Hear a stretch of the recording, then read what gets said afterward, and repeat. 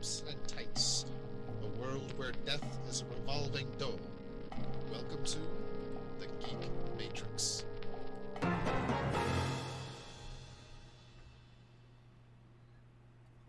Hello, everybody. Welcome. Hi. I said everybody, not Josh. Oh, I forgot. I'm not. You're a buddy. You're not everybody. That is Makes saved sense. for Legion. Yeah. So, welcome to the Geek Matrix DC Comics Review Show, number 165. That's if I remember the number 8, because initially I wrote 167. Nope, it's 165. It's As far as we 165. can tell. Yes. We are here for a lot of books. Brandon is a sick man today. Like, he can't even talk, kind of sick. And it's a damn shame. I was looking forward to talking to him about a few books today. But he hasn't even had the energy to read everything yet. So he read a few books last week, and then maybe I shouldn't. He read some books earlier. And Well, then I he's mean, gonna read them. Brandon gets some very early previews. Drops. Yeah, we shouldn't go further. It's That's not basically how illegal. it Don't is. worry. No, I just realized I probably shouldn't have put that on cam. I had the label out and everything. Are you drinking Prime? Yes. You're Let me fucking fired. Let me explain. You Okay, are so fired. Vince McMahon, Jesus.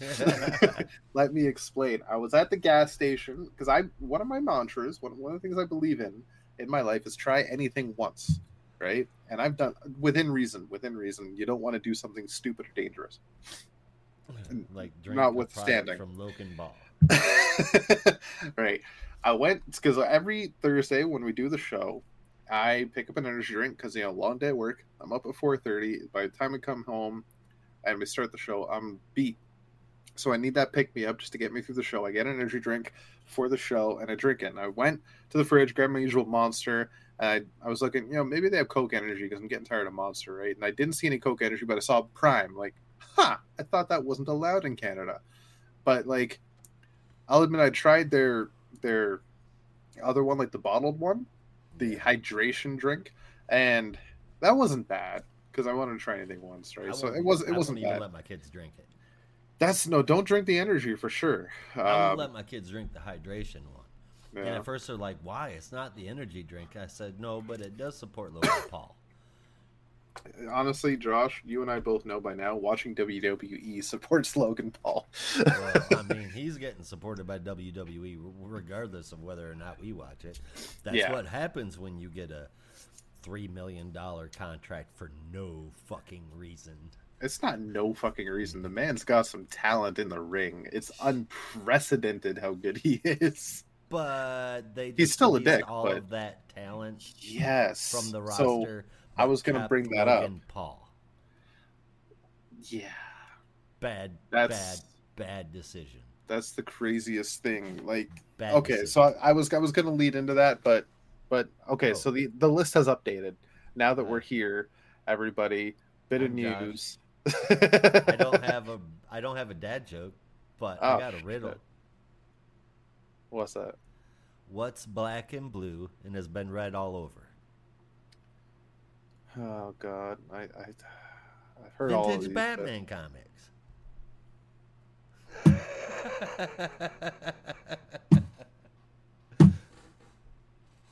Yeah. I'll give you that. There was a lot of blue in the vintage days. There was. Yeah, like an unprecedented amount of blue. I guess that's my word of the week, unprecedented. I don't know why. Unprecedented. Yes, I just every so often a word will just come into my vocabulary one week, and that's like all I'll say I'll just throw it into every sentence. And apparently it's unprecedented today. I don't know. I get a word of the day email, but they're always words that I will never use that day. Like, you got to have a reason to use a certain word, right? Right. It's like here the other day, the kids weren't home. Holly was working. I'm sitting all by myself for like 16 hours, and my word of the day was pernicious. When the fuck am I gonna use that? Exactly. What does that mean again? Pernicious? I know Jesus. it. Or I said pernicious, and I meant persnickety. Oh, persnickety. Oh, that's even worse. Yeah, it's like, I mean, unless I'm you could just make it happen. Sargento's cheese. there's just, no. You text Holly like, I miss you. You better come home persnickety or some shit. Like, just make it up. I'm feeling rather persnickety. Yeah. Particular is what persnickety means. Yeah, the weather outside is rather persnickety today. I don't know. It sounds like a descriptive word. It is. Yeah, but not in like persnickety people. Sargentos. Yeah, fair enough. Up here, that'd be Alderson. Anyway, I interrupted you to tell my wonderful riddle. It was a very wonderful riddle. 2 days. Right on. I get my dad jokes by cheating and watching videos and reading books about it. I don't make them up anymore. All right, so WWE has released a grand number of stars today. Not as much as the grand firing of 2020. It's nowhere near that big. That was legendary. I wasn't even watching massive. At that time. No, and they rehired most of those people. Yeah. Most of them came back, but I think a couple of them are gone again. There are some surprising ones in terms of but these are good talents, but also not surprising in terms of they haven't really been on TV in a while, so it was bound to happen. They're pushing the same half dozen people. Yeah. In men's and then in women's, but I didn't get a chance to watch that video, so why don't you tell me all about it? Which video? The one that you sent about the release of the people. Oh, that was just an article. Okay. Yeah. So first name on the list, which is surprising because they're working something with him currently. In fact, even just 2 nights ago in NXT, he was saying that he might just show up on Raw next week. But Mustafa Ali is the very first name on the list, which blows my freaking mind. I don't get it. Of all the people on the list, he was actually doing something. Yeah, and he's been doing something. He's been in, I don't always watch NXT, but I've been watching it for the last couple of weeks, and he's a few weeks, and he's been there. Slowly, we watch him slowly moving away from his positive volley persona into more of a what the hell kind of thing, and now he's gone. Yeah, just before the draft, I guess better said at the beginning of the year, him and Ziggler were kind of a tag team. They were friends in Story and Kayfabe, and they were working together. And then I think Ziggler had an opportunity for number one contendership, and then they broke up because they were having arguments, and Ali was like getting in his face about it, and Ziggler was like, whatever, I'm gonna do it. And that was kind of interesting to me because you could have set up a whole thing there, but then Ziggler just kept going, and then Ali started this positive Ali thing, and it was really fucking dumb. And then they didn't get. Then they went to free agent status. Yeah, I'll admit that's punny. But then they went to free agent status after the draft, and Ali ended up on NXT indefinitely, and Ziggler just fucking disappeared.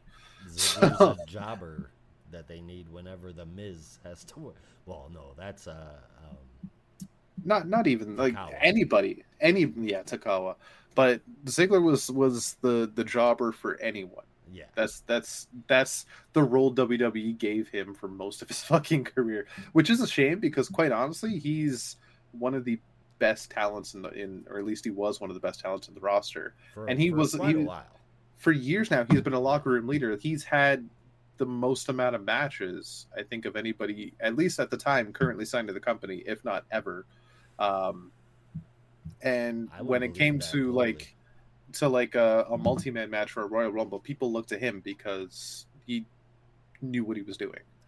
Right. So it's a damn shame that he never got the proper push. But my buddy's excited, the one that watches AEW religiously. Like, he's like, okay, come join your brother, play with him. Let's do some shit.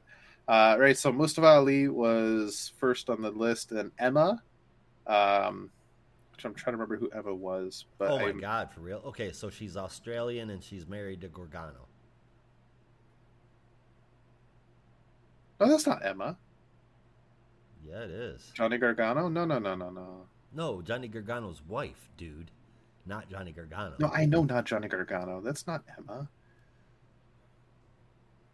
Hang on. It's Candice LeRae's wife. oh, yeah, you're right. But no, Emma is the Australian one. That Emma. isn't Rhea Ripley. Australian Emma, or New Zealand. WWE. She's an Aussie or a Kiwi? She's Australian, but she's not one of the Gargano squad. No.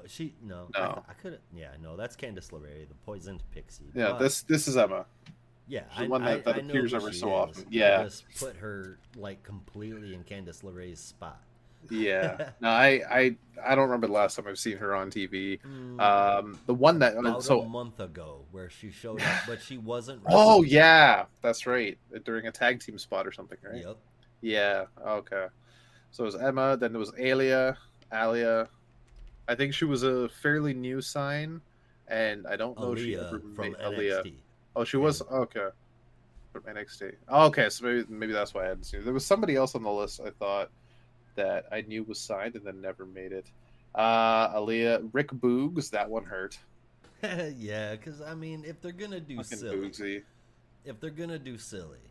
I would have rather than fucking hold LA Knight up battling the Miz. I would have loved to see Migs versus Boogs. Yeah. That would have been awesome. Sorry, who? Miz versus Boogs? Yeah. Oh, okay. I think that would have been awesome. It would have been a great person for Boogs to take off with because Miz can sell, and Miz can sell really well. Oh, hell yeah. And could have almost followed the same He sold story. against nothing 2 weeks ago. Such a weird promo, but it's kind of cool showing off Miz's talent that way. It was definitely odd, that's for sure. Yeah. What else we got? So it was Rick Boogs. Along with him was his potential tag team partner Elias, which I am also sad about. I will always walk with Elias. He's done some great shit. Good talent, highly underutilized. Oh god, yeah. It was Riddick Moss, which was Madcap Moss.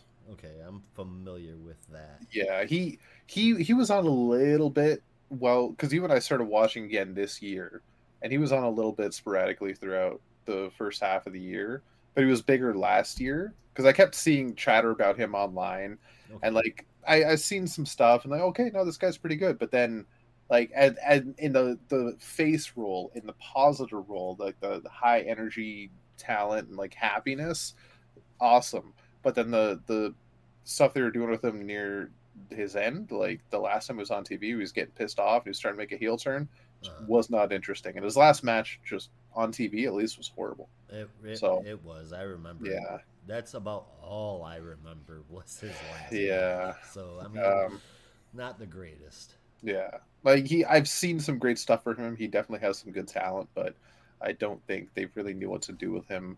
We also had Top Dollar of the fucking tag team I can never remember the name of. Not Street Profits, but no. The jobbers on the tag team division. Oh man. Yeah. Now that's gonna bug the living crap out of me. Yeah. Hold on 1 second. All right. Yeah, I can do a quick Google here. I really should have done that before.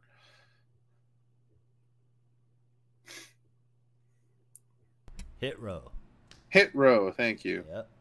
Yeah, so he's gone. Quincy Elliott from NXT is gone. That name doesn't even ring a bell. Yeah, it might have been fairly new. Honestly, what's confusing is that Top Dollar is gone. But Adonis isn't. Adonis is still around.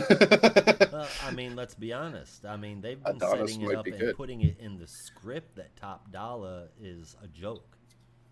No, that honestly, are you talking about the Michael Cole stuff? Well, yeah, and then they also showed it. Oh man, I can't remember the storyline, but there were like 4 tag teams backstage, and they all started talking mad shit about Top Dollar and like making fun of him on camera. Oh boy, about not being able to go over the top rope. Yep. Oh, okay, because the Michael Cole stuff, that's unscripted. Like he was actually just like shooting on Top Dollar off the cuff. I'm not surprised. I mean, let's be honest, Top Dollar, not the greatest talent to enter WWE. No, honestly, Hit Row had been kind of boring for me. Hit Row had been boring for a while. We'll see what Adonis can do in a solo career. Yeah, that'd be interesting. We also have, surprisingly as well, Dolph Ziggler. We already talked about Dolph Ziggler. He's unfortunately been let go, but also Shelton Benjamin. Wow. Oh, yeah. See, now Shelton Benjamin came back. We saw a couple matches. Shelton Benjamin is a very, very talented in-ring performer. He's had some success, at least back in the day, with mic skills, but let's be honest, not really. And it's hard to sell somebody like that whose whole thing is, you know, I'm a badass Olympic wrestler. If you don't have the mic skills to back that up, then like you fade into irrelevancy like all the Angle copies. You know what I mean? I was gonna say like Chad Gable and Kurt Angle, like they faded into obscurity because they don't have mic skills. Chad Gable, I will be honest, he's not that great on the mic. His personality is what sells it. Personality definitely, and his catchphrases. But like if he's gonna stand there and square up against somebody on the mic, he's gonna lose every battle. Yeah, because he's not Angle in the way that Angle could jump right in to holding his own with Stone Cold, for example. Yeah. And he could throw out anything while remaining in character. Now, we've seen Gable kind of step out of character on the mic, and that doesn't work out well.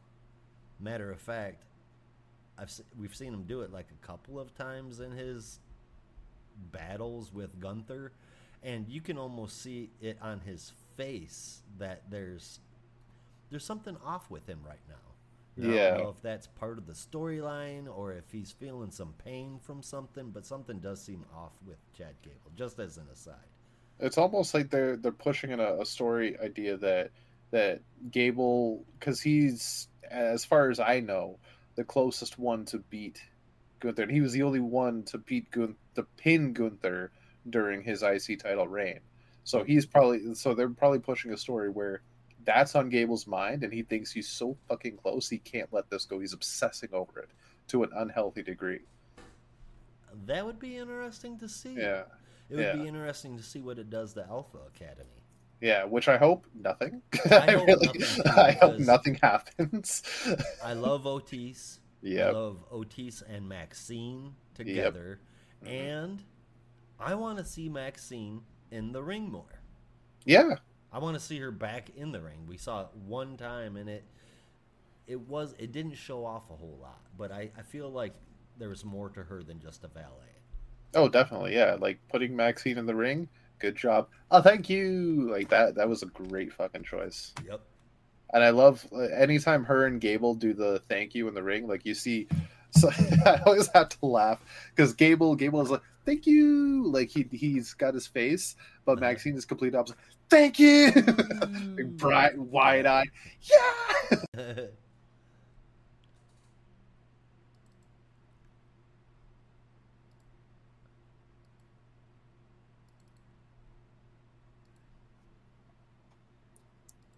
Are you there? Yeah, I'm here. Okay, all right. You blipped out for half a second, but yeah. Oh, beta features. Yeah. All right, so Shelton Benjamin surprising Quincy Elliott, Bryson Montana. So the remainder of the list is all NXT talent. Bryson Montana, Dana Brooke, Dabakato or Commander Aziz. I'm not too familiar with all the NXT titles. Ulyssa Leon, Daniel MacArthur, Shanky, which I'm kind of surprised at, but also not. I didn't know he was on NXT, but apparently this is NXT list.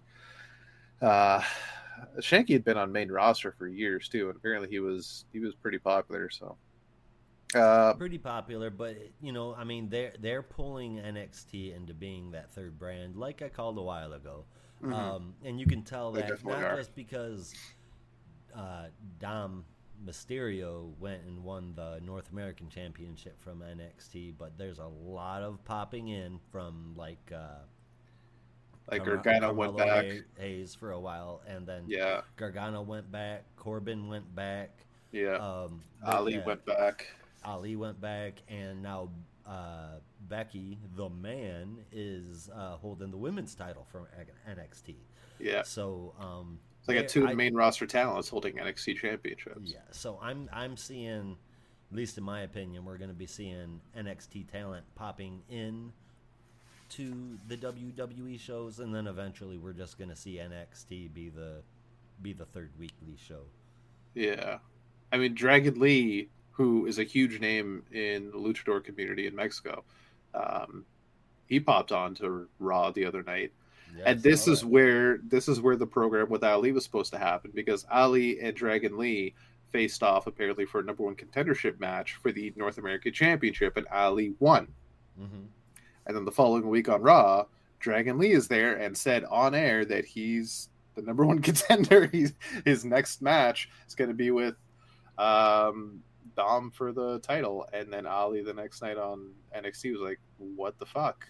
I'm the contender. Maybe I'll show up on Raw next week. Mm-hmm. And now he's released. So there's some weird shit going on. There is indeed. Yeah. Two last names. I was going to lead into it early, but I forgot to save it for last. It's just as good. Maxine Dupree is on Alpha Academy, and this is even more reason to hope Alpha Academy sticks around, because there's nowhere else for her to go. Both Mansoor and Massey have been released. Oh, thank goodness. I'm serious. I don't have a problem with that being depicted on TV, because Pretty Deadly are fucking riot. Yeah. They're what? They're a fucking riot. Yes, boy. And I fucking love them. Triple M were kind of. I didn't care for the characters, but I've seen the people. I've watched Up Up Down Down, and they've been on the Up Up Down Down channel playing games, and they are hilarious. They're great on that. So I love the people. I just did not care for Mansoor and Massey.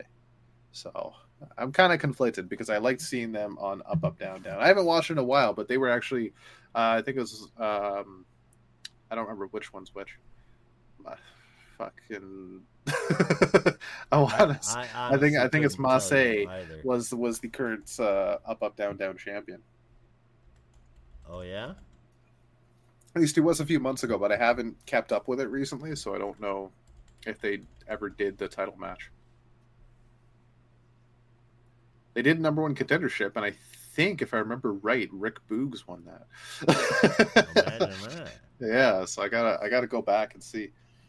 I've just seen a lot of people playing WWE, so. Which makes sense, being a WWE show, realistically. So yeah, that's the news of the day that's rocked the WWE world. There is no comics news, despite the fact that we had all the solicits last Friday. There is some interesting announcements, but nothing major. I know there was something from DC in the last week, but I can't for the life of me remember what it was. No, we've got all the important shit coming this week. Yeah. Over the next couple of weeks, anyway. I know that there was like an announcement. I haven't gone into the. Oh, what's this? I don't remember for sure. Okay, that's changed. Howdy, viewer. How's it going, man? Hello. Welcome to the Matrix, the Geek Matrix. Yes. We don't turn you into batteries, but you know, we keep going and going and going. Is that even the catchphrase still? Why not? Yeah, I guess If it not, just keeps then going we go get and sued for it. going and going. While we're talking about weird shit, I saw I this, love had no input from any commercials or anything, but I was like, fuck it, I'm gonna give it a shot. Coca-Cola Y3000. Okay? Okay. That's the flavor. It's a limited time flavor, and it was co-created with artificial intelligence to give a taste of what Comfort and Coke would feel like or taste like in the future. And it's pretty fucking tasty. What's it taste like? And don't say the future. It kind of tastes like if it doesn't 100 taste years from now. No, I'm just kidding. a thousand. Very much a jelly beans. Okay, I was gonna say it should taste like Slurm. It tastes and nothing else. It tastes like a few random of the Jelly Belly jelly beans, and definitely one buttered popcorn. And so it's very sugary. It tastes very sugary. Very sugary though. But it's got that kind of taste to it. Almost like a fruity taste, but not quite. Okay. It's got like that tutti fruity taste from Jelly Belly beans mixed with Coca-Cola. And if you would have told me that, I would have been like, well, that sounds like dog poop. But it's actually pretty good. I like it. Most of the internet does not. Understandable. They're complaining about an aftertaste of which I don't even notice. Oh yeah. Mm-hmm. Yeah, fair enough. But I like it. So, official Geek Matrix endorsement from Geek Matrix Josh. Coca-Cola Y3000. Go buy one today. Yes, it is not made from worm poop. It is not made from worm poop, but it was created by AI. Yeah, by Bending Rodriguez. Indeed. So one bit of comics news I do want to bring up, which I know you're not going to have much interest in this right now. I believe it was Jonathan Hickman has announced, or he didn't announce, but he has been announced as relaunching Ultimate Spider-Man. Oh, spinning out of Ultimate Invasion. And considering we've only had issue 3 so far, it's a bit of a surprise considering how issue 1 ended. And for all of y'all that have read it, and for those of you that haven't, for those of you that have read it, you know what I'm talking about. For those of you that haven't, basically issue 1, spoiler alert, ended with the Ultimate Universe rebooted, reborn, and the Maker basically revealed himself to be the maker of the Ultimate Universe. He is the new god, and he was first seen at the Oscorp laboratories where Peter Parker got bit by the Oz spider, but then he killed the spider instead before it bit Peter, essentially like stopping Spider-Man. So that's why I'm more fucking curious to how there's an Ultimate Spider-Man again. Unless it's Miles. It could be Miles, but he also offered in issue when he offered Miles, who was in 616, to come with him back to 1610. Mm-hmm. And Miles said, no, thank you. I'm good where I am. Well, that doesn't mean that there's not a Miles that'll spawn out of that universe, though. I mean, technically no, but I feel like 1610 Reed Richards would not force that, like that's him and Miles are the only listeners. Yeah, as Earth 1610 is the Ultimate Universe for those that don't know. Ultimate Reed and Miles are the only 2 survivors of that Earth left. Technically, at least the 2 that remember that universe. And shit like that goes down. You, as a comic book reader, should instantly assume that Reed Richards or Franklin Richards had something to do with it. I mean, you're not wrong, actually. I'm trying to think, it all happened during Infinity, And while the incursions were just kind of happening through natural progression of the universes, Mm-hmm. The Reeds did have a lot to do with it, and in essence, so did Doctor Doom. So they those two were like the forefront of that story. Franklin was not, though. I've not read Marvel comics religiously in a very long time, and I know that. Yeah. If there's one person, contrary to what only MCU fans think, if there's one person in the Marvel universe that has fucked up things more times than you can count by trying to do something good, it's Reed Richards. You need to, if you don't believe that, you need to read Jonathan Hickman's Fantastic Four run, and that encompasses about half of the fuck ups Reed has done in his entire career as a comic book character, if not more. His mantra then, the whole thing he was going for that he had written on chalkboard, fix everything. Yep. And instead he just made more problems. As per the usual. Yep.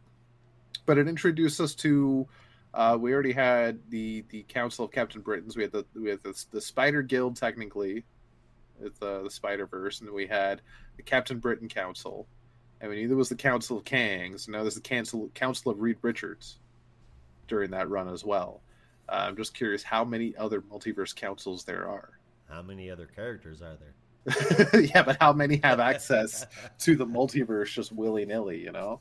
I think there's a Doctor Dooms as well, but that doesn't surprise me. Yeah, I could be wrong.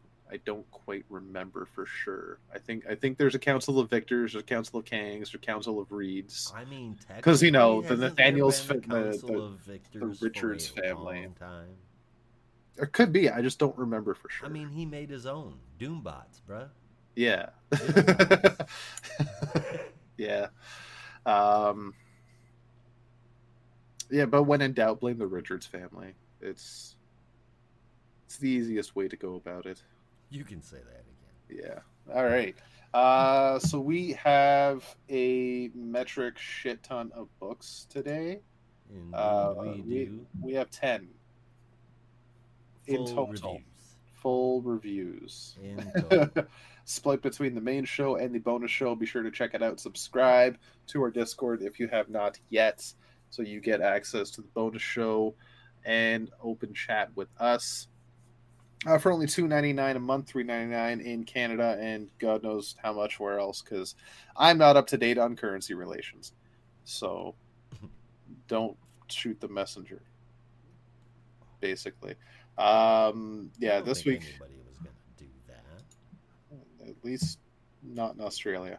So, because they banned guns. So, right. Yeah. This week we have 10 books.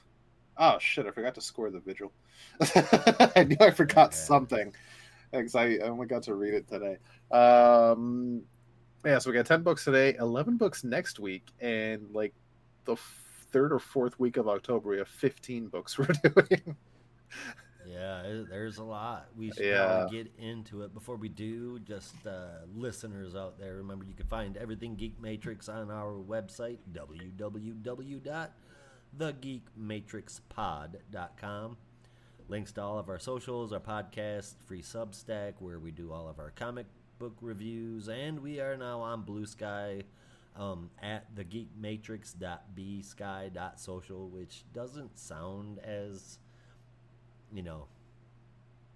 browser friendly as a regular Twitter or Instagram handle sounds, but there we are. It's better than Twitter or X or Twix or whatever it is you want to call it. So get on Blue Sky if you can.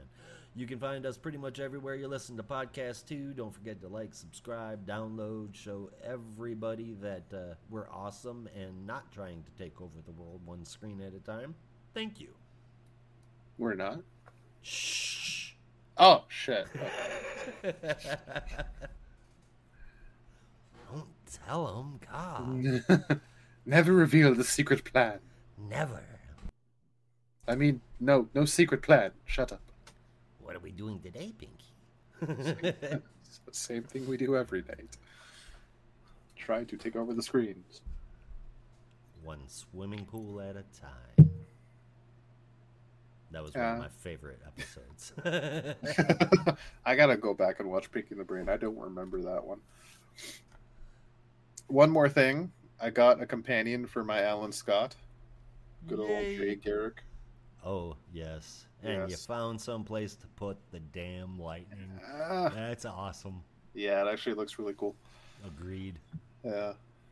Agreed. And they look really good together. Of course, both being McFarlane figures definitely helps. Right. All right. Do you want to hit us up with the honorable mentions? Yeah, we've only got 2 that I'm going to get into, and there's not a whole lot to get into, but turn into the bonus show, and I'll give you a grade for them. Batman White Knight presents Generation Joker, and I can't wait to see what the next White Knight books is going to be called, because we're already up to 6 words. Let's see if we can hit 9 next time.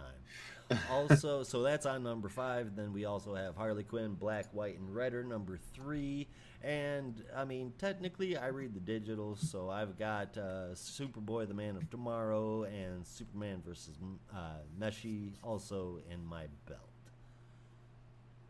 Yeah, Superboy, the Man of Tomorrow, number 6. That's the last one. I will not go into it. I'm not going into it extensively either. I'm not going into it. I don't think we should go into it at all because it's not even available on stands for another. I thought it was next week, but apparently it's like 2-3 weeks from now. So I will just say I am happy with the ending. I like it, and it would be in my top 3 if I was including it this week. It was, shall we say, a spectacular effort from the creative teams involved. Yes, and basically confirmed my theory that it does take place last year, considering timeline and whatnot. Yeah, it lines everything up there nice and tidy in that last issue. Yep. Yeah, I can't wait for Brandon to get to read it, though, because I have a burning question that I want answered about how tactile telekinesis works, because there was something in there that I'm just like, I don't think that's right, but I can't find anything to dispute it. So we'll find out in a few weeks. Anyway, that's your honorable mentions. Not a lot. That's because everything else is being talked about today. And we're going to start off with The Vigil, number 5. This is written by Ram V with art from Sid Kotian and Dev Pramanik. Colors from Rain Burrito and letters from Dave Sharp with a very nice cover from Sumit Kumar. Mm-hmm. So we are now getting a behind-the-scenes look at another member of the Vigil, member whose name I don't think got brought up at all, and I don't remember the character's name, because I don't think it was in this issue. There were not a lot of people's names in this issue. The kid, yeah. He talks about himself in the third person. That's Castle. Oh, okay. I don't think Castle said his name in this, did he? Yeah, he's sitting there talking about it, and he refers to Castle, and then goes on to explain how he wasn't one of his and all of that. Oh, that might explain why I didn't know. I never caught that then. Okay, so Castle, we get some background on Castle this time. As a kid, he could always somewhat assume the future and could see things 15 steps ahead of others. And he was found by the good old doctor and joined the team. That is not something that exists in all of DC with the exception of Dr. Leslie Tompkins. There is no good doctors. Good old doctor. They what about Emil Hamilton? He never went. He never went rogue. So there's 2. He never went rogue. So there's 2. There's 2. I just always forget about him. Yeah, and I will never forget Emil Hamilton. He was one of the best parts of the animated series. It's a wonder they never met, you know? Yeah. To be fair, like different doctorates, but... Yeah. Yeah. Who knows what's going to happen in the future, right? That would have been an interesting, like, side team up. Just like a like in an anthology book or something, just a side story that we've seen Batman and Superman team up, Robin and Superboy and Supergirl and Batgirl team up. What about Dr. Leslie Tompkins and Dr. Emil Hamilton for a one-off adventure? You know? Hell yeah, or even a 3-issue mini where they're very much like a procedural drama. Like ER in Gotham. Right. Yeah. Mobile ER in Gotham. For sure. Have we had... Well, no, Maggie Sawyer's now in Bloodhaven. So I was going to say Maggie Sawyer and... oh my god. The question. Renee Montoya? Renee Montoya. Have they ever, like... met? I think so. Yeah? I think At some point, they must have. Did they meet in the next Batman? Because they were both in that for a spell, right? I believe they did. I just don't remember. Oh, man, no, I'm not sure. But speaking of which, Renee Montoya is no longer the question. That's Hadia now. Yes. I know. I know. She hasn't gone by the question in ages. I just could not remember her bloody name. But I'm happy you picked up what I was putting down. So thank you for that. Right, getting back to the Vigil, because we got a lot to talk about. So we get a look at Castle, and then we jump back to the present, where the Doc of the team is now revealing himself to everyone, revealing the truth. And way back in October 1943, shortly after the Second World War, he was brought onto a team of scientists to try and figure out how to basically move ships from one area to another, like make them invisible and teleport them through dimensions, so they can infiltrate enemy waters. And Philadelphia experiment. The Philadelphia experiment. Yep. Wait, was that actually the Philadelphia experiment? For the most part, yeah. What happens? What they say happens is what they say. Yeah. Oh, shit. I gotta look that up again because I had the wrong idea about the Philadelphia experiment. Anyway, so yeah, the Philadelphia experiment, and this team of doctors led by one Dr. Feistus Hepp. It's a trio of them. They succeed in their mission and send a ship boarded with 35 crewmen and the 3 doctors themselves through a teleportation device, and landed, at least the 3 doctors landed in another dimension. The sailors, however, were left. 2 weeks later, the ship reappeared with all the sailors in various forms of matter, whether their bodies were just shifted and torn apart, or they were fused to the ship or fused to other items, or their bodies were just reincorporated in random configurations. Pretty much fatalities all around, 35 of them to be exact. But the 3 doctors landed in this other dimension, which turns out to be some kind of a dream world. They were clearly not the first ones there, but they are currently the only ones there, as there is a giant structure that if they sit in a chair at the center of the structure, anything they think of comes to pass, not only in that world, but in our world.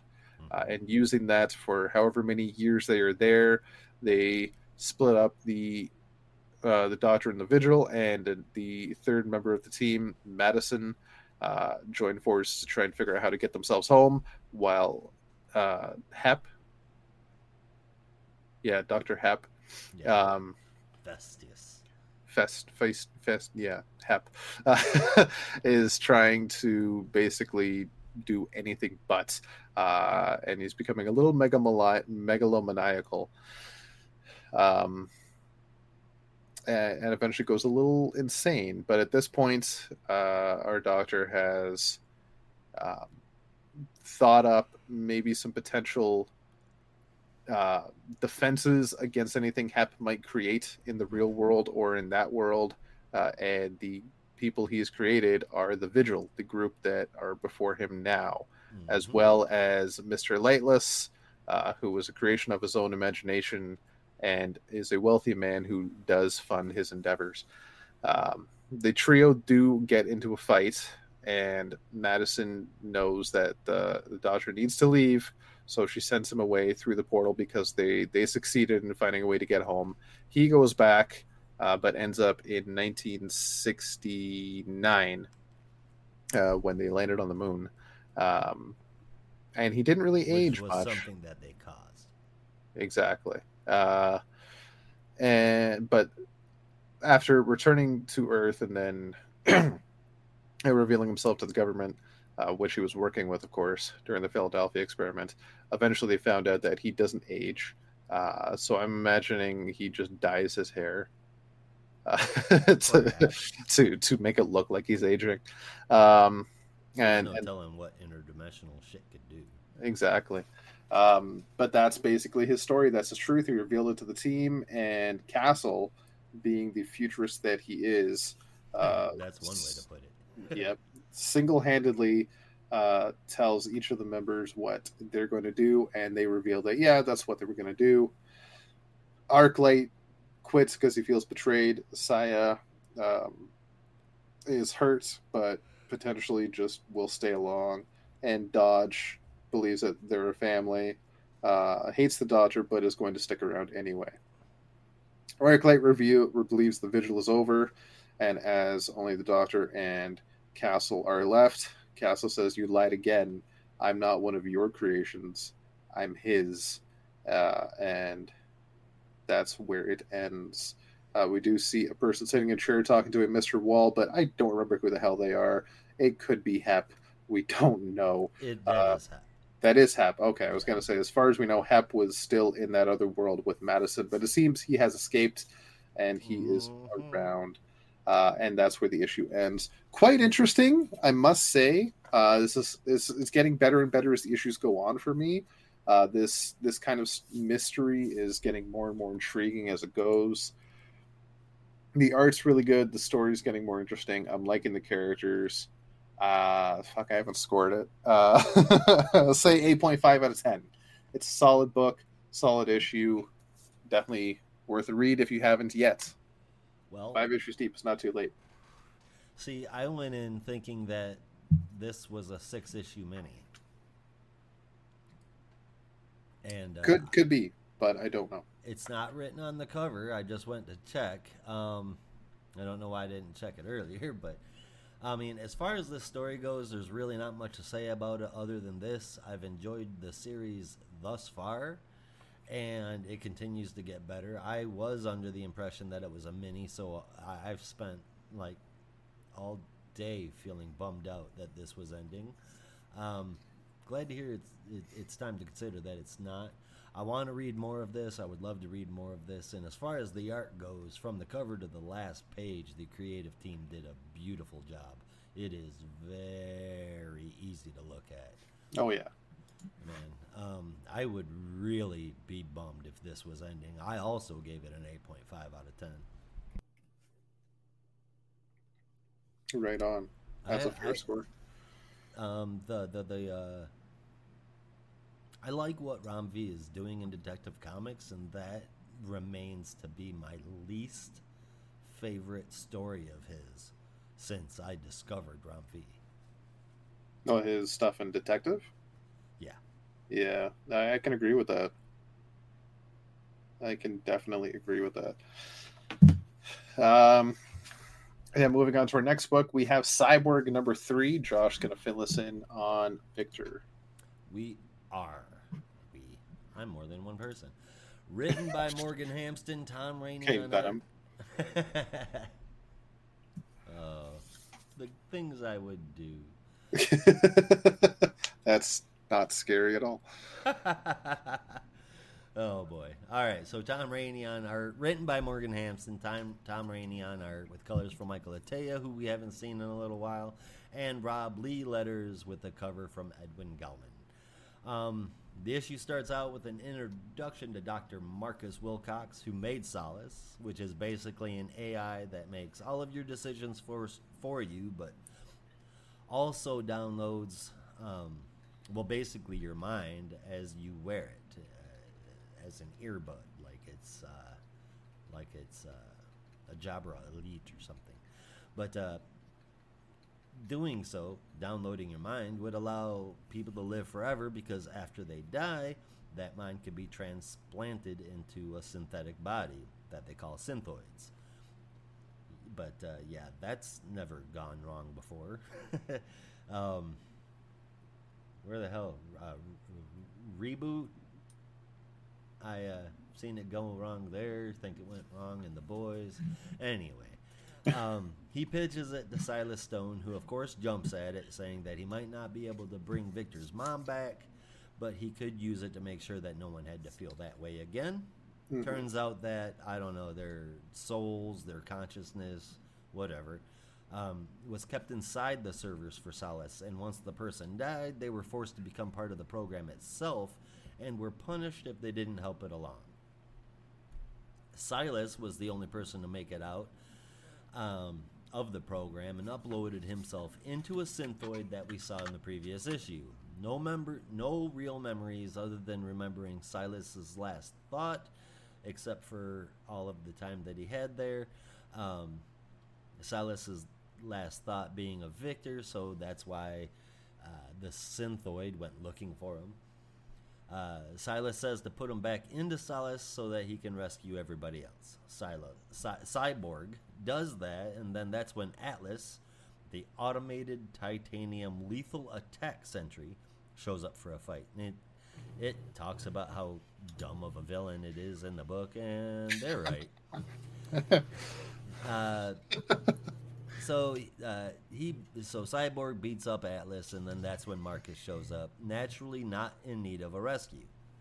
But Silas thinks that he sacrificed himself to save everyone, so I'm not sure what's really going on there. Last page, a big, and I mean big, synthroid is shown with word bubbles saying finally, so I assume that's Marcus. I just don't know how he's both in human form and whatever else this is supposed to be. And that's the book. I'm not a fan of Rainey's art. I don't like it here, and I didn't like it in Jon Stewart's backups either. I didn't even look to see if that's who it was because the art style is so noticeable that I'm definitely, I feel comfortable making that assumption. I will admit, though, while this did make the story progress, a story that I've been into, it has me worried whether or not that's a good thing or not. The confusion for me about something major, like where the hell the villain is at, if he's in two places at once, if he is the human, if he's in the synthoid, if the human form is a synthoid, I don't know, but it puts huge bumps in the road for me. With Rainey's art and the unclear ending, I'm gonna have to give this one a 6.5 out of 10. So I was also thinking that Android, the synthoid, at the end was also Marcus. Right. But the consciousness of Marcus that was inside Solus. Because you figure that Marcus always had this evil plan, that the consciousness of Marcus inside Solus was also having that evil plan because it's the same person, right? They're just doing it in two different ways now, in two different avenues. And I thought of that. Yeah. However, Silas's consciousness, which is in that synthroid mm-hmm. now, refers to Silas as a separate person and refers to themselves as I or we, and then references silence different. So the consciousness that was downloaded from the program, from Silas, recognizes itself as something different, someone other than Silas Stone.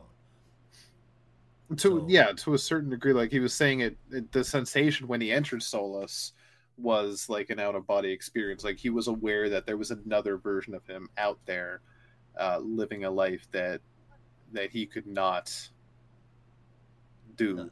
Okay, that tracks. Yeah. All right, so it's got to be a weird sensation knowing there's two of you living different lives, like a clone scenario. Agreed. Yeah.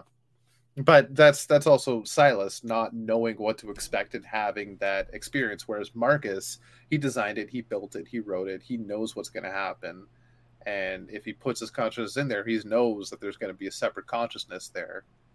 And that consciousness is going to have the same thoughts, feelings, patterns, emotions, ideas that the real Marcus has. So we're just going to follow the same train of thought. Fair enough. Yeah. I'm following you there. I can. What's not tracking with me is that synthoid already had parts of Atlas's body in it. It did. It doesn't make any sense. Unless it was because Marcus did mention he hired Atlas to study him and use some of his schematics to build his synthoids. So this could have been a prototype, but like, why have it look the same, like the same freaking color scheme if it's not the same body? Right. But that's neither here nor there, I guess. That's the only part that rubbed me the wrong way. All of this was planned. I was just waiting for you to come and beat him up so I could scalp some parts from him. Yeah.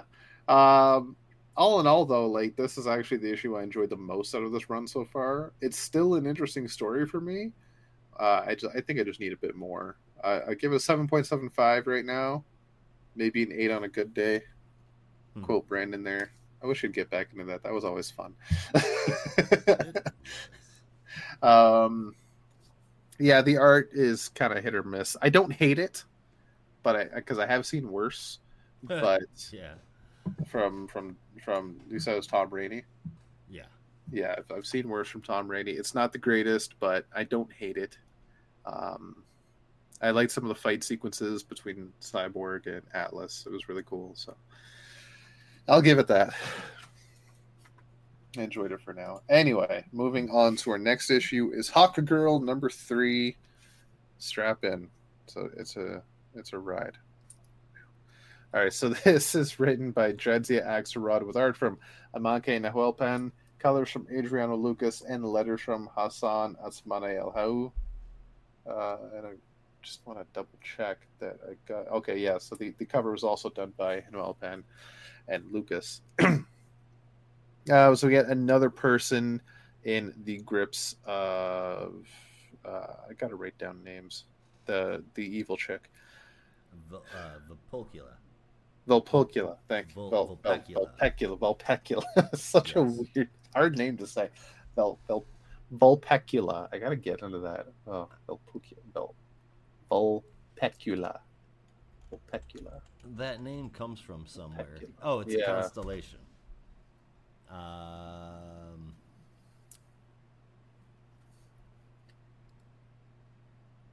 Yeah, it did sound. Vulpecula has no origin in mythology. It first appeared in the Star Atlas of Johann Havelis in 1687.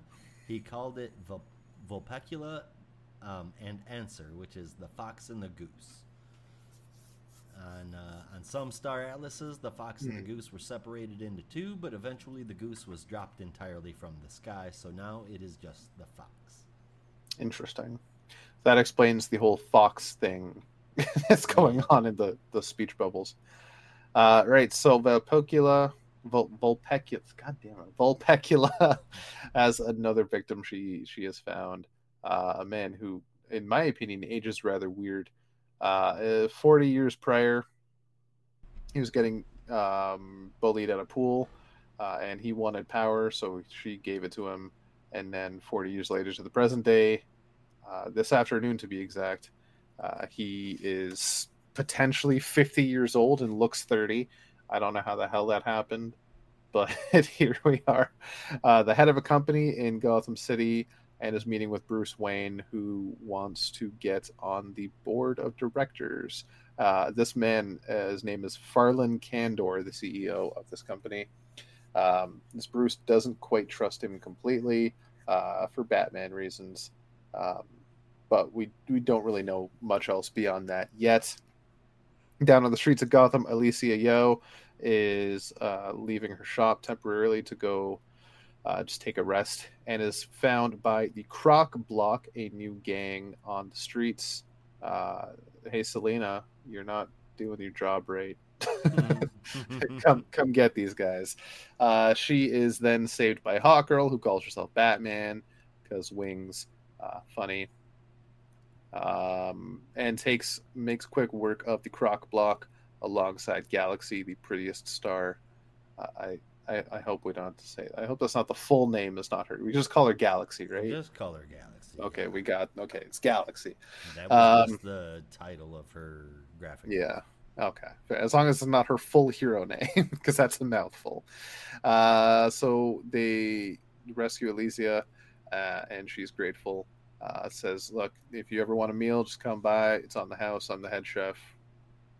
Don't worry."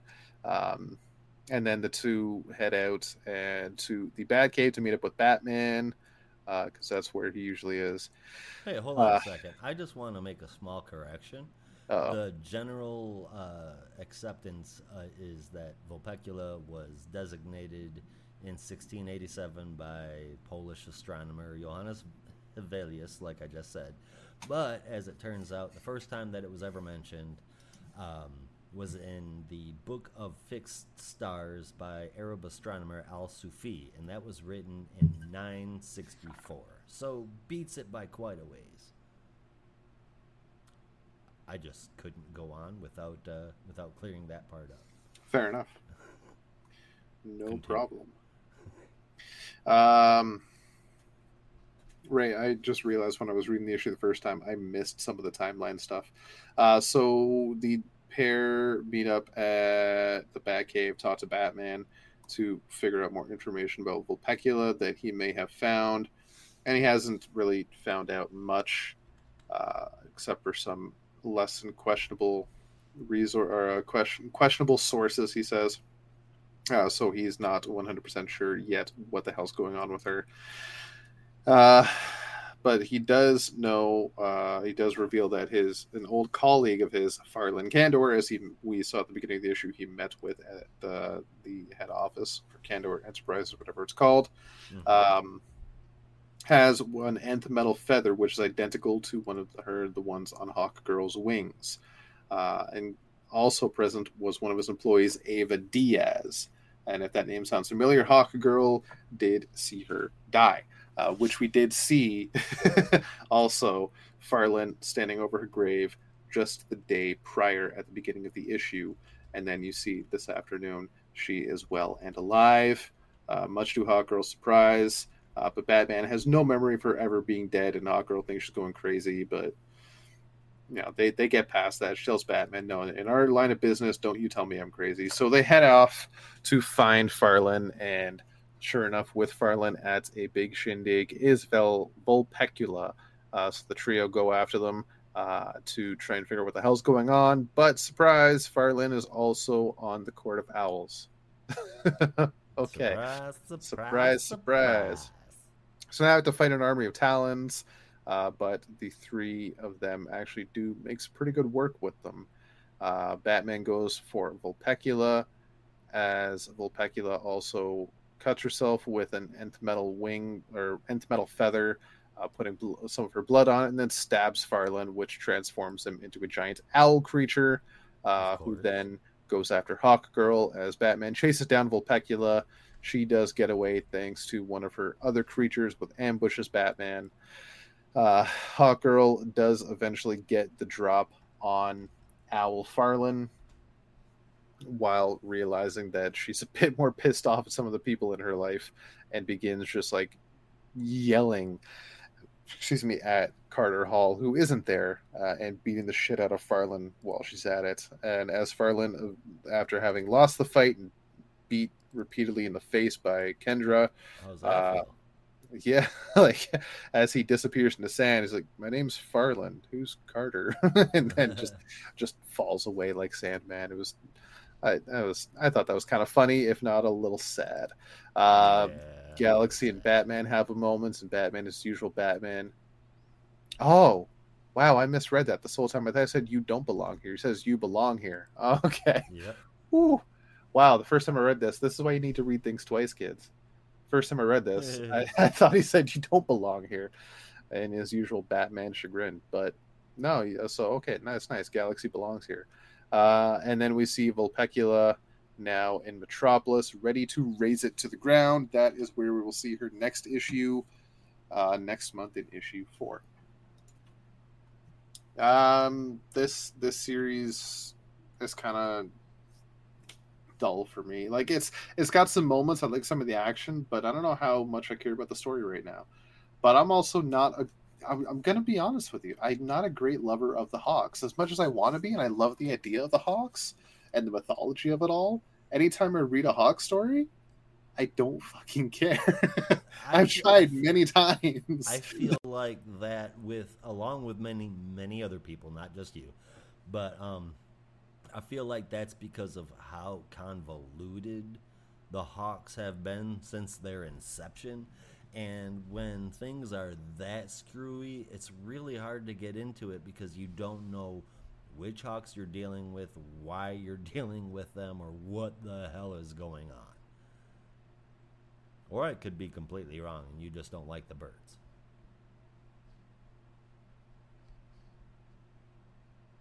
Uh-oh, did I lose you? I lost you. There you are. What? I've been here for a minute. What? That was weird. I had lost you as well for a minute, right when you started talking about the Hawks. I said I feel like I'll do the short version. I feel like most people are thrown off by the Hawks because of how convoluted their story is, their backstory, and when you open it up, you have to ask, what Hawks am I reading? Which history is this going to play off of? What has led into it off page? It's confusing. I can see how that's completely off-putting. Like, honestly, the only Hawk story I think I've read to completion is The Death of Hawkman from like 2016. Coincidentally, he had a hawk die. Maybe that's why I liked it. Well, no, I liked it because Adam Strange was involved, Despero was involved. I think there was a Green Lantern. It was a cosmic story. That's what I liked about it. You need to dip back into time and read the Ranthanagarian War. I do. I even have somewhere around here a Hawkman story that I have collected from. Where the hell is it? Endless Flight from the Eagle Moss story. I think it's an Adam and Hawkman story. Cool. And I've heard that them as a duo was really good, so I wanted to check that out. Pick that up from the Eagle Moss collection. I haven't looked into it yet though, so and I heard his characterization from Jeff Johns and JSA was really good as well, so I want to check out the early JSA from Johns. But we'll see. Right now, I don't hate this Hawk Girl book. I can enjoy it. I can appreciate it for what it is. It's just not quite for me, I guess. I find it kind of dull. That's fair. Yeah. But it's not like I say kind of because I don't even really know where I'm going with that. Like, it's not bad. I don't think it's bad. I just find it boring as fuck. Well, that's bad to some, but, on the other side of that thing, you can say, well, I didn't hate this. I don't have anything bad to say. It just didn't grab my attention. Yeah. I'm on the other side of that. The small team up with Batman makes me think that this is going to be the status quo moving forward for Hawkgirl and Galaxy. I'm completely cool with that. This is a case of me being bummed that it's ending, because if I'm not mistaken, we've only got one issue, or three issues left. Yeah. I feel like there's a whole lot more that we could do with it. The art is fantastic, the colors just as much. And the lettering, especially when it's spilled out of the word bubbles, was great. I've really liked this so far. This issue included. I did, regarding the lettering and just general book, just the book in general, I found it kind of weird that they reflected the word bubbles in the sword that the owl Farling was using. Just a note, not a complaint, but very odd. I don't think I've ever seen that before. And I don't know if that was just somebody, zipping through it, trying to get it done fast, and just, okay, I need to draw a reflection, and then threw the damn words in there, too. I don't know. but it will be interesting to see if there's anything that explains that later on. I gave this an 8.5. I really dug it. Oh, fair enough. I gave it a 7.5 because I didn't. Yeah. Fair enough. But fair it's enough. if you're a fan of the Hawks, it might just be for you. Definitely check it out if you like the Hawk family. Thanagarians. I prefer Ranians, despite the fact that they're a little more up their ass about themselves. But They're definitely more up their ass about themselves. yeah, but I like Adam Strange, so that's me. Fair enough. In the Rand Thanagar War, I pick, I guess, the Ranians. I was gonna say something funny, but I forgot every other alien race in the DC universe. I was gonna say Dominators. no. Okay, that's what I couldn't remember the fucking name. In the Rand Thanagar War, I picked the Tamaranians. There you go. They're all beautiful, every single one of them.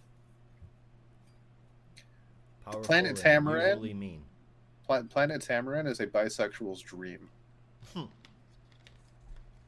I think that's just a fact. If I'm not mistaken, they're all bisexual. Oh, hell yeah. I was right. All right. Man, let's move on to our next one. Batman Superman World's Finest, number 19. Moving from talking about the finest world to the world's finest. Ah, Cool yeah. beans. Love it. Number 19, man. Written by Mark Waid, art by Travis Moore, Tamara Bonvillain colors, Steve Wands on letters, and Dan Mora on that cover. And if you get a chance to check out any of the variant covers, they're all really good. Oh, yeah. So the issue starts off with Batman trapped in the Phantom Zone while Clark battles Jaxer. After a few pages going back and forth between Bruce and Clark explaining what the situation is, it goes back to Supes fighting Jaxer with some extra math that Batman worked out because they're able to communicate psychically through the Phantom Zone. Okay. Jaxer saw through their plan, of course, and in order to win that current scuffle, he lets Batman free. Granted, he does it dropping him through the sky, mostly as a distraction for Superman, but still, that seemed a little weird. Oh, and there are loads of Gothamites also trapped inside the Phantom Zone as well. One of them being everyone's favorite butler, Alfred, who can also telepathically communicate with those outside of the Phantom Zone, even though this is supposed to be impossible, but we're told that the Phantom Zone is weakening. Alright, real quick, that's the thing with this sliding timeline, as everybody seems to call it. You do whatever you want without ruining any continuity, but you do it alongside and leading into other things, which makes it continuity, and that's just dumb as hell. But anyway, you either stand apart or be a part of it. You don't do both. That's odd. It's very confusing. Jaxer goes after Kandor, and starts heating up the bottle with his heat vision until Clark shows up and clobbers him, but it's only momentarily because now Jaxer is as strong as Clark is, and he's a trained fighter. Batman uses the Phantom Zone projector, but somehow he puts it into the floor of the Fortress. The Fortress of Solitude. Thank you. And uses it to send Jaxer back into the Phantom Zone that he just escaped because he knew all of the doors to get out. Also, I'm not sure how Batman wired the Phantom Zone projector into the fortress's floor. Yeah. But, so anyway, somehow everyone is returned to Gotham as well, of course, though that must have happened off-panel. Suddenly... No, they showed it in panel. Okay, well, Yeah. what they didn't explain on panel was how all of the rifts have been sealed up, even though they've been going on for a long time. As Jaxer said earlier, he had to plot them out and figure out what the pattern was, and that only took him so much time. But that's all done now. They showed that too. Well, they showed it, but they didn't explain how it got that. They sent them back, so now everything's better. No, to a certain degree they didn't, but that's because there's more to the so as Alfred was saying, the one of the doors that he was looking at was getting weaker, but that's when he also noticed the alien was causing the doors, and as he was blipping out of existence, you could assume that this alien, the one that was opening the rifts, is just like, fuck it, I'm gonna close them now because this ain't working. But if that was the case, they wouldn't have been able to send Jaxer back because that had happened before Jaxer was sent to the Phantom Zone. But regardless.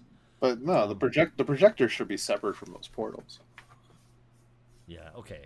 You're right. Yeah. That I won't argue that. You're right there. But anyway, while all of that was going on, as Robin mentioned, Alfred in the Phantom Zone sees this somewhat Dominator-looking dude with some kind of ball. That's, I guess, a device. Alfred called it that. And they call themselves the Aether the Messiah, whose apparent goal now is to free everyone from the Phantom Zone. What kind of a monster would put people in the Phantom Zone? That's been a long contested debate for a long time, and I'm very much on the pro-Phantom Zone side of things. Yeah. This is continued in the pages of Action Comics in 2024, so that seems like it could be really depressing. But until then, after the botched comic that this issue was, he will return to where he was a good writer and go hard into Kingdom Come in the next issue so he can bring back Boy Thunder. Yay. The art is really good. I couldn't even fake it. The art is really good, and the story could have been decent, but within, 23 pages or whatever, he wrote stuff that could barely keep track of itself, and there was just a lot of bullshit that was on the page. I feel like it was a mess. Thank goodness for the art. 5 out of 10. I will definitely agree with you on some stuff. The whole bit with the Phantom Zone projector was really fucking weird. I just kind of let that go. Like the stuff like this issue, like you, Brandon, and I had a lengthy discussion. When I say lengthy, I mean we went almost 6 fucking hours straight. Yeah, I was surprised. I was surprised how long we were talking. Not completely about Batman, Superman, World's Finest, but it was one of the topics we discussed about how Brandon and I were just like, it's fun. We like the fun. Let him have fun. Let him cook. And we'll enjoy it because we think it's fun. And you're in the camp of, why is it like, it might be fun, but it sucks, and like Wade isn't what he used to be, and not just along those lines. You've got nothing that you want to say. You're just kind of bouncing around from silly story that's very mediocre to silly story that's very mediocre, and every once in a while you get a Dan Mora composite Superman that makes you forget all about the shit. And which I'm still waiting for that figure, McFarlane. Come on, McFarlane. Come on, Todd. That's what I need, so I can say that there was something wonderful that came out of this, other than a page that I will never be able to get the print of because it's Dan Mora and that's outlandishly priced. So there's that. But I mean, it's just like if you don't. Okay, so my whole thing is, and we don't have to go on a tangent, but if you don't have a real story to tell and you're just writing to write, then don't write. That's right. No, honestly, I definitely agree with that. I don't think that's the case with Mark in this series, but I do get what you're putting down, and I agree with you completely. If you don't have a story, don't tell it. Yep. Right? No, if you do have a story, make sure you tell it your way, but don't disregard everything that came into the past and everything that led up to it. I think we agreed on that on the end of our half-a-day debate. Yeah. that was a fun conversation. That we tackled a lot of topics, all because I had a hot take that Scott Lobdell had the best characterization of Jason Todd since Jason was resurrected. Let's not go into that again. Hey, you and I agreed on that. Oh, we totally agreed on it. Yeah. It was a hell of a fun read, man. It was a fantastic read. I just can't believe I invented an entire 6-issue mini by Sean Martin, bro. That still blows my mind. Mind blown. So, I forgot. That's I was going to mention Holly during that, and she said, "Oh, honey." It's like, fuck. My neurologist is going to be worried. I think we're all worried. So, but when I sent you that list of solicits from April 2022, I forgot to mention, like, when I was saying, does anything stand out? It's not so much things that you don't remember happening, because we know with your condition that's going to happen, but maybe things that don't quite make sense to you, like things that you look at and you're like, that doesn't look right, or like things such as this Red Hood book that doesn't exist. You're like, well, I think this was supposed to be around this time, but it's not here. Where is it? Like stuff like that. Yeah, I remember it was totally it. Well, I don't remember, but I was convinced that it came out like right around my birthday, which is the beginning of April. So now I'm gonna say one thing, and don't freak out.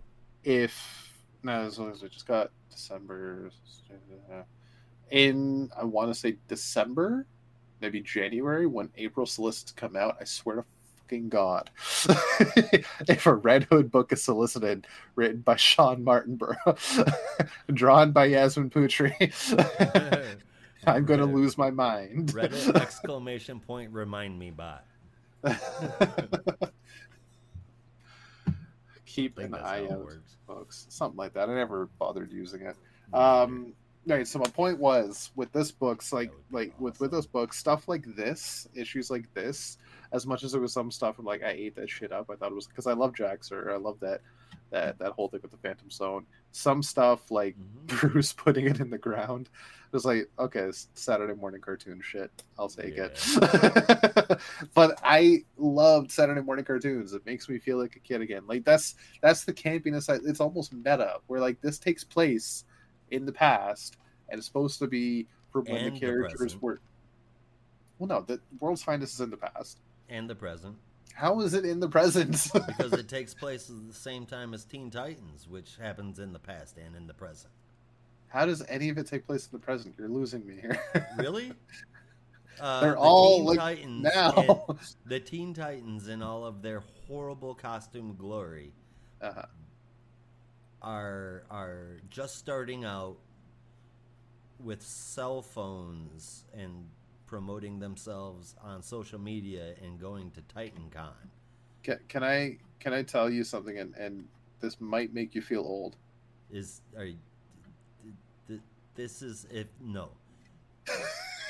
No, they didn't have these smartphones back then. No, back when? How long are we talking? Late 60s? Yeah, well, again, sliding timeline. Well, that's an excuse. That's not a plot device. Okay, hang on. If you think if Dick is like in his early to mid 20s now as Nightwing, and shouldn't be, as Robin in World's Finest Teen Titans, he'd be like maybe 15. Would you say? That's within a decade. I don't think Nightwing. We've had this discussion. I don't think Nightwing should be in his early 20s. How old is he? I think Nightwing should be between 30 and 35. I think Bruce should be pushing 50 right now. Okay, so that's 15 to 20 years. Right. That's still a good number. Think about this. Smartphones have been around for almost 15 years now. Ish. Like, regular random fan cons have been around for much longer than that, and Facebook has been a thing since 2005. Live streaming hasn't, and that's what they're doing. Are you sure? Yeah, I'm sure. I read it. And I was what? there. I was there when that shit came out. There was no live streaming, especially not when they're running around in Robin's green underwear. That very clearly is meant to represent the Silver Age of comics, and then they just throw in modern stuff whenever they want to make the story work better. I think it's laziness. Pick a lane and stick to it. Otherwise, we're going to see stupid shit like Pink Kryptonite pop back up again. Shit, hang on. I would love to see Pink Kryptonite. Pink Kryptonite was... do you remember Pink Kryptonite? Did you read that issue? I don't, actually. Pink Kryptonite was a weaponized kryptonite that turned Superman gay. Oh, okay, yeah. I'm good without Pink Kryptonite. Yes? Right, so live streaming has been around since 2007.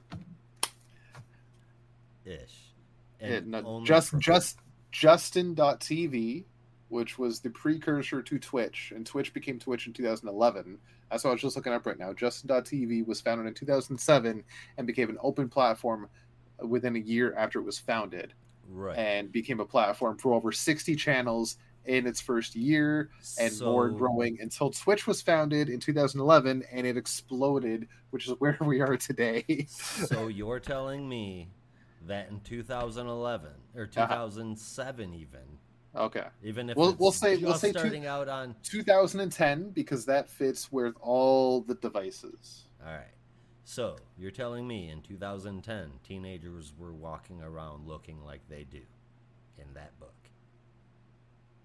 Looking like Absolutely what? Looking like what? Look at their costumes. The superhero costumes? Yes. What's wrong with it's a cosplay? What are you on about? What do you mean there's a cosplay? It's not a cosplay. They're the people that people cosplay as. They're dressed as Robin and as Speedy. Yeah. And they look completely ridiculous. Again, it's cosplay. It's not cosplay. Not every cosplay is good. It's not cosplay, though. What it's them. What the fuck are you on about? Okay, so I'm looking it up right now. Take them in any picture, anywhere in those books, outside of that convention, and they still look the exact same way they did in the convention. They have their 1960s original fucking Teen Titans outfits on. Oh, my bad. That didn't happen this week. We're just talking about another issue. Why are we talking about Teen Titans? We're not. We're talking about that funky ass issue. Yellow hat that Speedy used to wear. Robin walking around in green fucking underwear, and that's ridiculous. Okay, so you're talking about the fact that their costumes are based off the '60s costumes. Yes, and the way that they speak is based off of '60s comics. However, they're thrown into the modern world with a pit stop about Roy during his whole "Daddy abandoned me" days. But regardless, I told you that I didn't have to go on a rant, and then it led me to going on a rant. So now that we are done talking about the Teen Titans, would you like to talk about the Titans? I don't even remember how the hell we got there. I gave it an 8.5. I don't know either. I'm not even lying. I have I have to go back and re-listen to it. I literally forgot that we weren't talking about World's Finest Teen Titans because I was going through the list for this week. Said, why can't I find the fucking issue out of World's Finest? No, this is World's Finest Batman Superman. Where's Teen? Oh wait. We found that fork in the road as we tend to do. I think we were talking about sliding timelines, but that's inconsequential. It exists. This is a known fact because if we believed that this is the same Bruce that became Batman in 1938 or 39, then he'd be fucking dead now. And there's no way any of this should exist. Okay. So Pick a lane. we have to have a sliding timeline, otherwise all comics would be canceled. Nonsense. We wouldn't see Batman saying "old chum," but I would love to see him say "old chum" again. I'll quit. It was so hard to keep reading comics after Bendis did the DuckTales thing. But at least "old chum" is an old catchphrase in a sorts of Batman. It's something he has said in the past, He used and to it's part of say his character. all the fucking time. Yeah. If he, like, by the end of Gotham War, if he calls Jason "old chum," I'll be so happy. Jesus Christ. I need a lot more to happen than him calling Jason "old chum." But we will get to that book later on. Or call him, like, Tim, and it's the beginning of Bruce having senility. I mean, that could be the next stage. I wouldn't be surprised. They put enough on his plate, so why not? Or at least gray hair, and then a cane, and then Terry. Yes, so we talked about Teen Titans, and we're going to talk about Adult Titans. Okay, did you give your score? Did you give your score for World's Finest? I think so. Give it a 4? Not, I gave it a 5 out of 10. Oh, okay. I was close. All right, so Titans number 3 is our last book for this show. Be sure to check out our bonus show, which we'll be recording after this. We will be recording after this, and it will be up alongside this tomorrow. Be a subscriber to check it out, as I'm sure you already know. All right, so Titans number 3 is written by Tom Taylor with art from Nicholas Scott, colors from Annette Kwok, and letters from Wes Abbott. And I keep needing to double check. Yes, the cover was done by Scott and Kwok. So we open up on Beast Boy is a bat, funny enough, at the Church Fraternity. I have questions right away. The first page it's a really cool sequence. He sneaks into the Church Fraternity by turning into 100 flies, sneaks into an air vent, turns into a mouse, and to sneak through a grate, turns into a bunch of ants. But I have a question right away. Okay. Oh, shit. I don't know why it keeps doing that. I'm going to have to write Streamlabs. What happened? You blanked. You dropped out for a second. Oh, shit. Okay, but, what was it? All right, so you got a question right away. Yeah.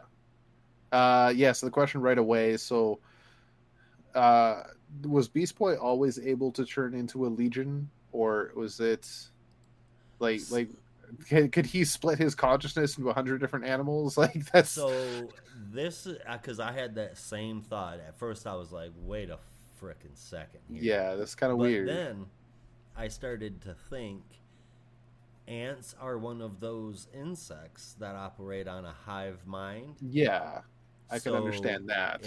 I feel like that could have been the blanket for Gar being able to turn into 1,000 ants. I mean, ants, yes, but flies? Or are those bees?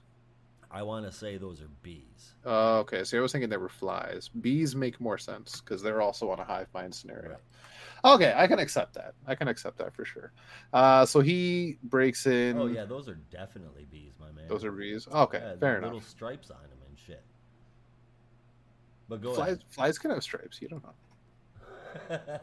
You don't know me. All right, so he sneaks his way into castle, the Church Fraternity, not castle. It certainly looks like a fucking castle, but it's the Church Fraternity.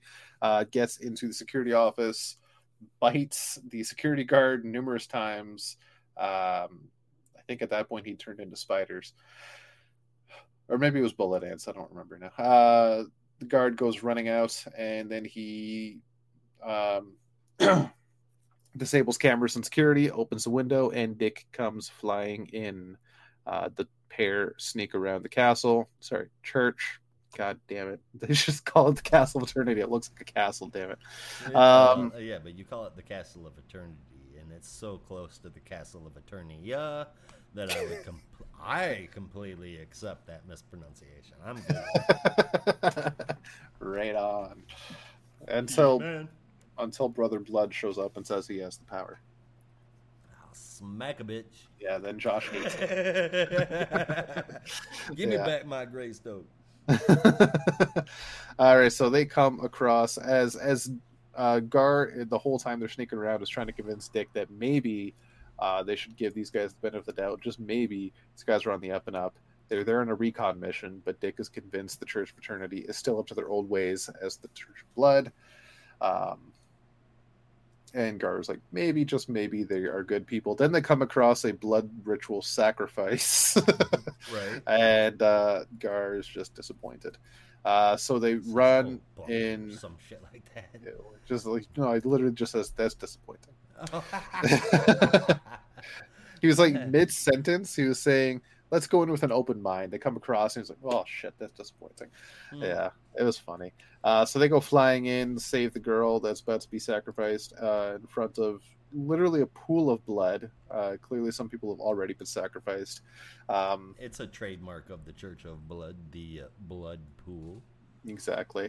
As is discussed later throughout the issue, the blood pool is saved for the leader of the blood cult, the Brother Blood, who uses the blood power to gain extra power, including strength and mild invulnerability.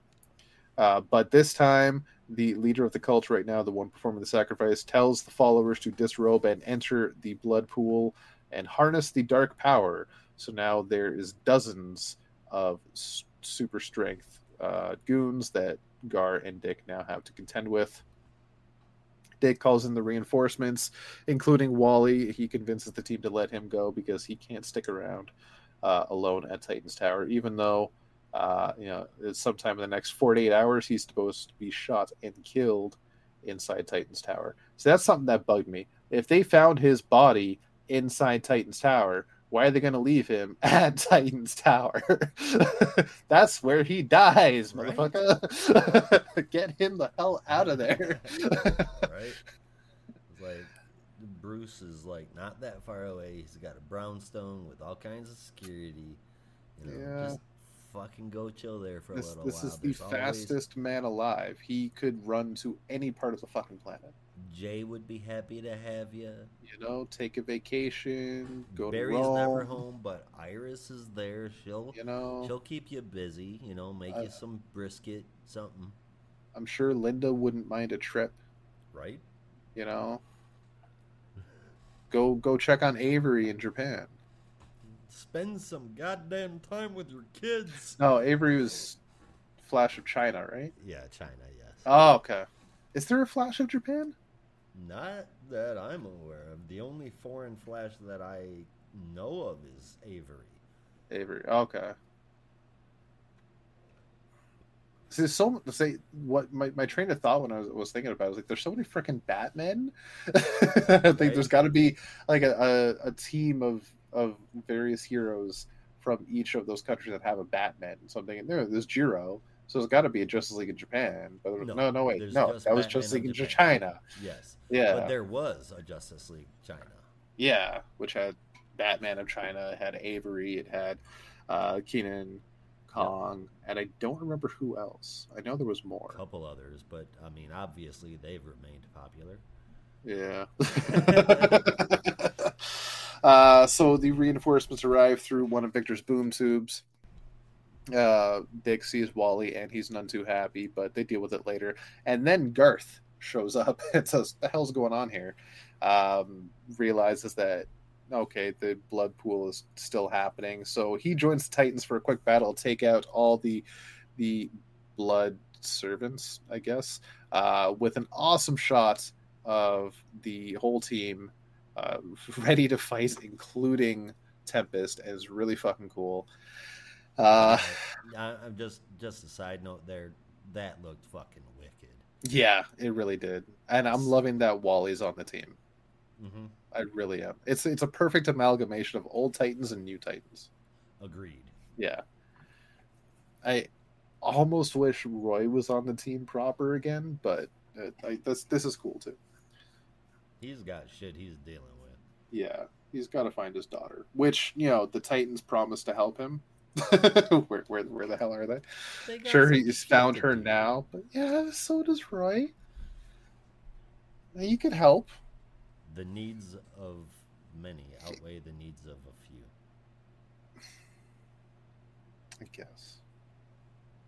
I guess you're right. You Okay, cannot so argue with Spock, bruh.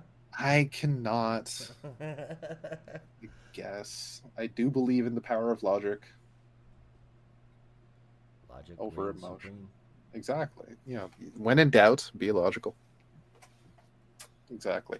So the the Titans make some work out of these people, take them down one by one, and free the hostages, including Brother Eternity, the once Brother Blood.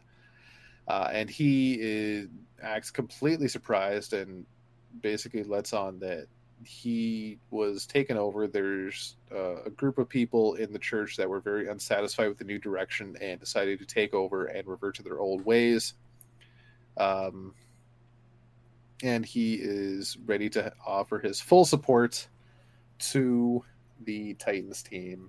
And while the Titans are talking to him, you don't see at first, but you do see after Flash whisk away during a quick panel. But that gets explained after. I had to go back and look at that. Oh shit, they did do it. I like that. Yep. Tempest still believes in Brother Eternity, and Gar definitely tries to get Garth to go with them, but Garth just doesn't want to.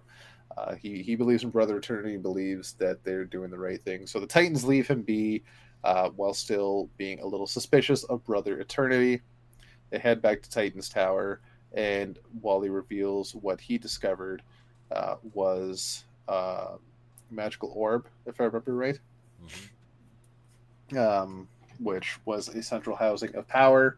And then we go back to the Church of Eternity, where Brother Eternity and Garth are in that central chamber where the orb has gone missing. And Brother Eternity turns to Garth, pulls him close, and says, "You must do what is needed."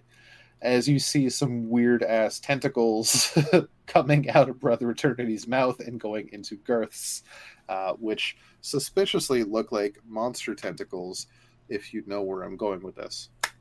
Right? Well, I wasn't.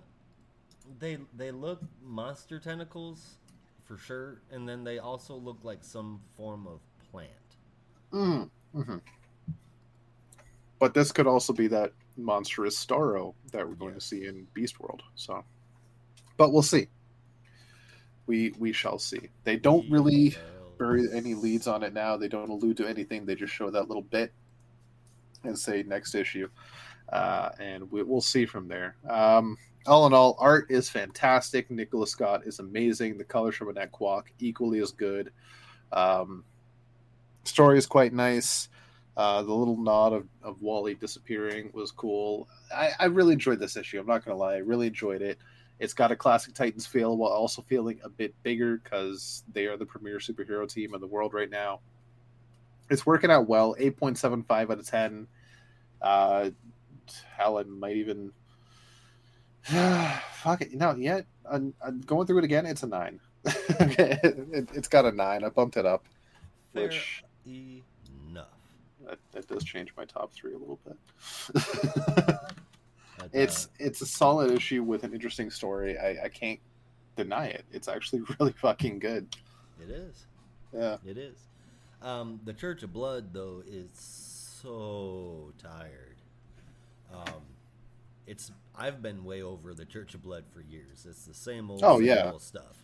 But that's why they rebranded the Church of Eternity. Yeah, it's different. The direction, the feel, whatever the hell is coming next, it's all different from the norm.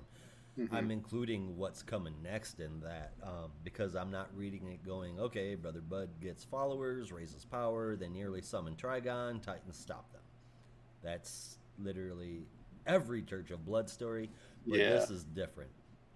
He was the jobber of the Titans villains for the most part, yeah. Yeah. This brings a whole new interesting aspect to the game. Brother Eternity is obviously a bad guy, but he asked Raven to seal up the blood pool, so that has me sitting here with a cocked eyebrow. I can't help but wonder what is happening next, and that, my friend, makes for a damn good comic. Not to forget to mention that the art not only looks great, like really great, but it works so well hand in hand with the book. I like it, man. I really, really like it. 8.75 out of 10. Yeah, that's what I had. I bumped it up to a 9. Would you do the same? Nope, I'm gonna keep it at an 8.75. Okay, fine. I tried, Tom. You tried. I tried. All right. Do we want to do a top 3, or do you want to save that for bonus? I've got a top 3 from this one. It did take me a minute to place them because I scored them all the same. And just for the record, I did bump up Titans by 0.25. It originally had an 8.5. Okay, so I technically succeeded. Technically, yes. But at the end of the day, here we are. My number 3 goes to The Vigil. Number 2 goes to Hawk Girl. And number 1 goes to Titans. With my favorite moment actually being in World's Finest. Because I feel you, Clark. I really do. I can finish a book without finishing a sentence. What am I? A prisoner. No one appreciates my jokes. I get it, Clark. I really, really do. Yeah, that part was pretty good. All right, so if I do a top 3 from this 5, I would have to do The Vigil number 5 at number 3, Batman World's Finest number 2, and Titans number 1. Fair enough. Yeah. Would you have picked a favorite moment from any of these books, or would it be that Flash deal where he dipped out? No, honestly, that one-page spread of the Titans together. Oh yeah. That is just such a cool moment. I feel you there, man. Yeah, that's a poster for sure. For sure. Yeah.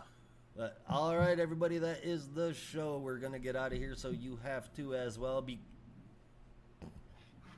Be careful out there, and remember, in the Geek Matrix, everybody's got a home. In the Geek Matrix, you are not alone. And go on over to our website, sign up for the Discord, and listen to the rest of the show.